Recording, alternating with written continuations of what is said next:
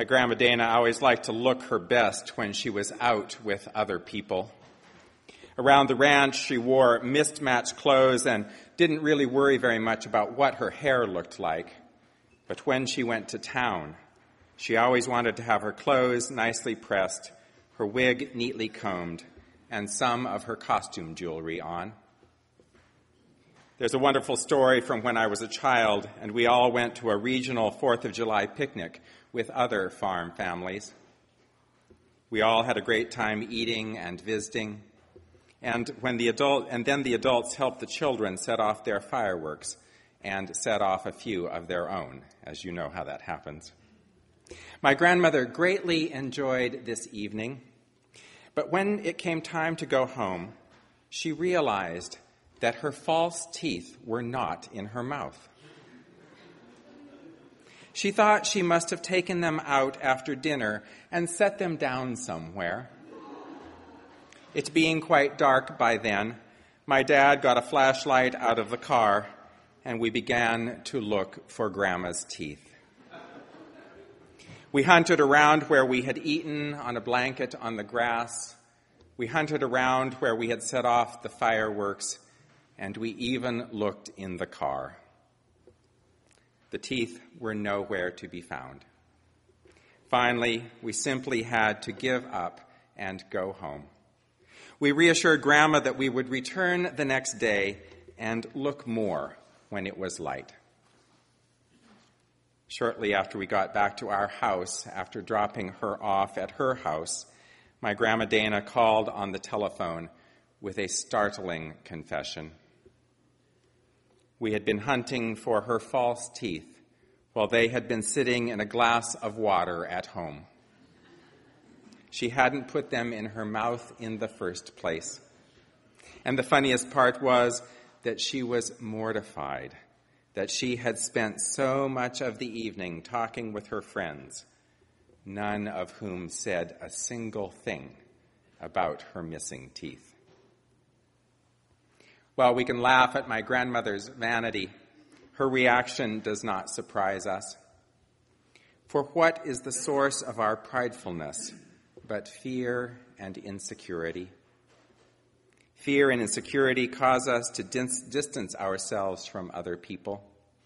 We worry about what other people will think. Our own imagined inadequacy can result in our trying too hard to appear competent, together, and in control. The fear of being exposed as a fraud can make us so defensive that we become someone that we did not intend to be. My grandmother's insecurity in public was what made her want to impress other people with how she looked.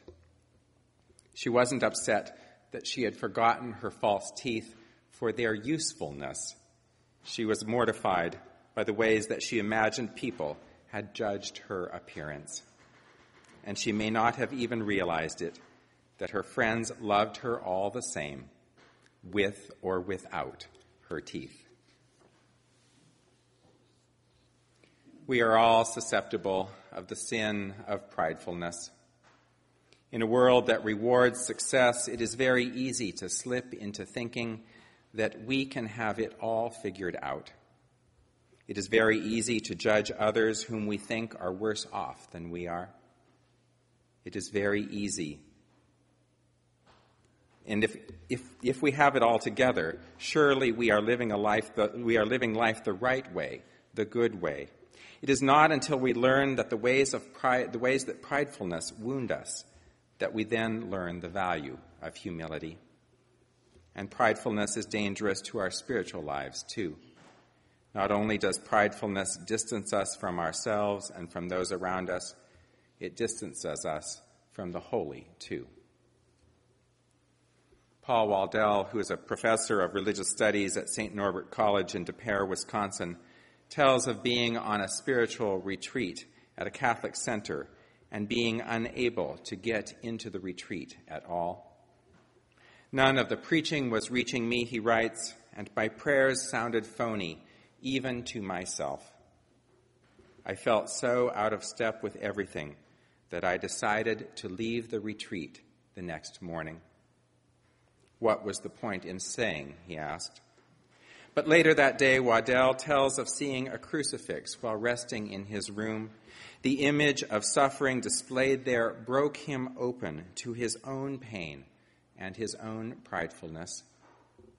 This image helped me realize that often God enters our lives not through our strengths and our successes, he writes, but through our weaknesses and our fears.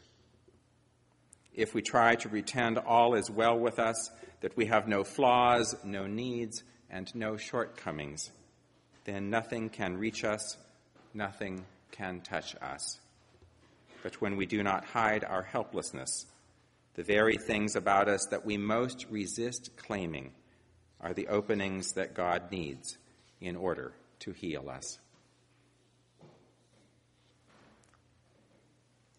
To be in a place of helplessness does not feel very good. Usually we have tried everything we could think of to prove that we are capable and competent and worthy first. We tend to equate helplessness with defeat, but could it be the source of our strength instead? Might we actually be stronger and more whole by letting our vulnerable side show? One of the hardest things I have to remember is that when I get caught up in my own image of what a good minister looks like and sounds like and does, my ears become deaf to some of the things that people are saying to me, and my eyes allow me to only see what I want to see. It is only by putting aside that image of the good minister from the beginning that I have any hope of connecting with all of you. And you might imagine the pressure that I am under to be the good minister around here from the very beginning.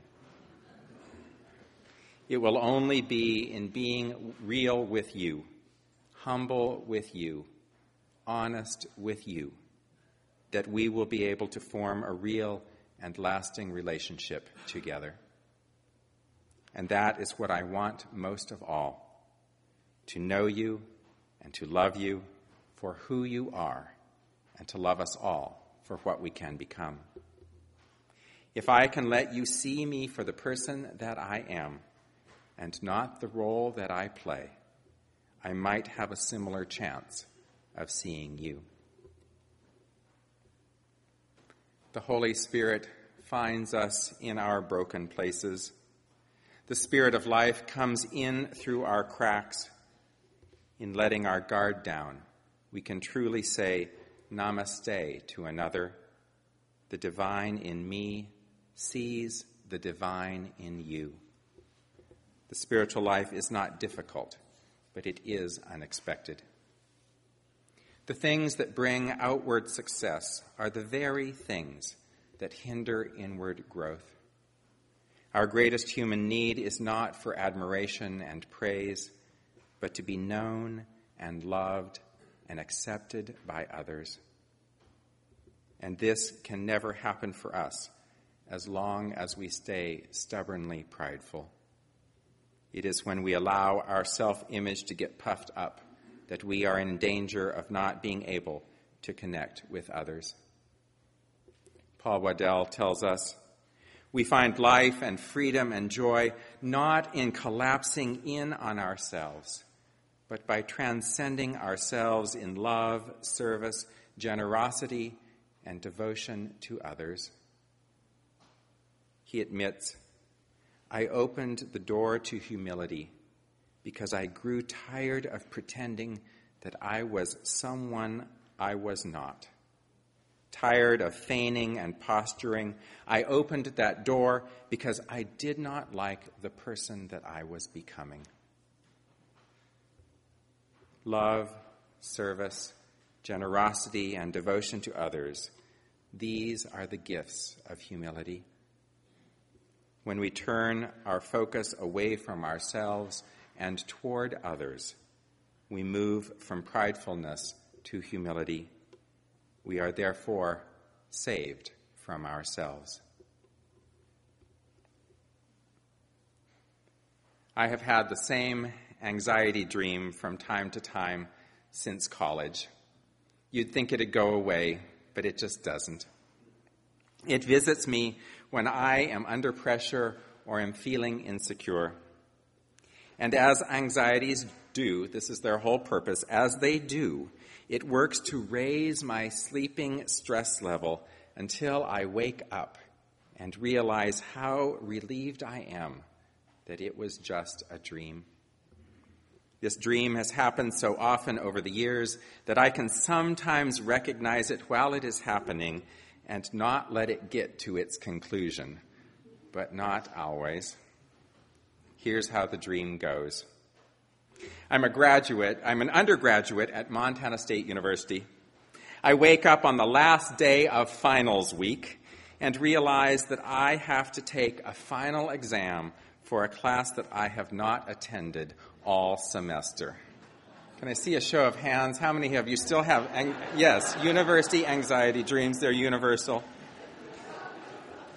Often in the dream, I don't even know which building the class has been meeting in, so I don't even know where to go to take the test that I am wholly unprepared to take. In the dream, I invariably wander around the MSU campus trying to figure it all out, all the while getting more and more anxious. And in the dream, no one comes to my aid.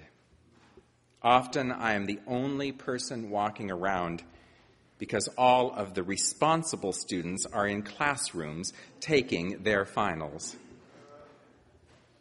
The feeling that comes over me in this dream is a sense of failure and disappointment.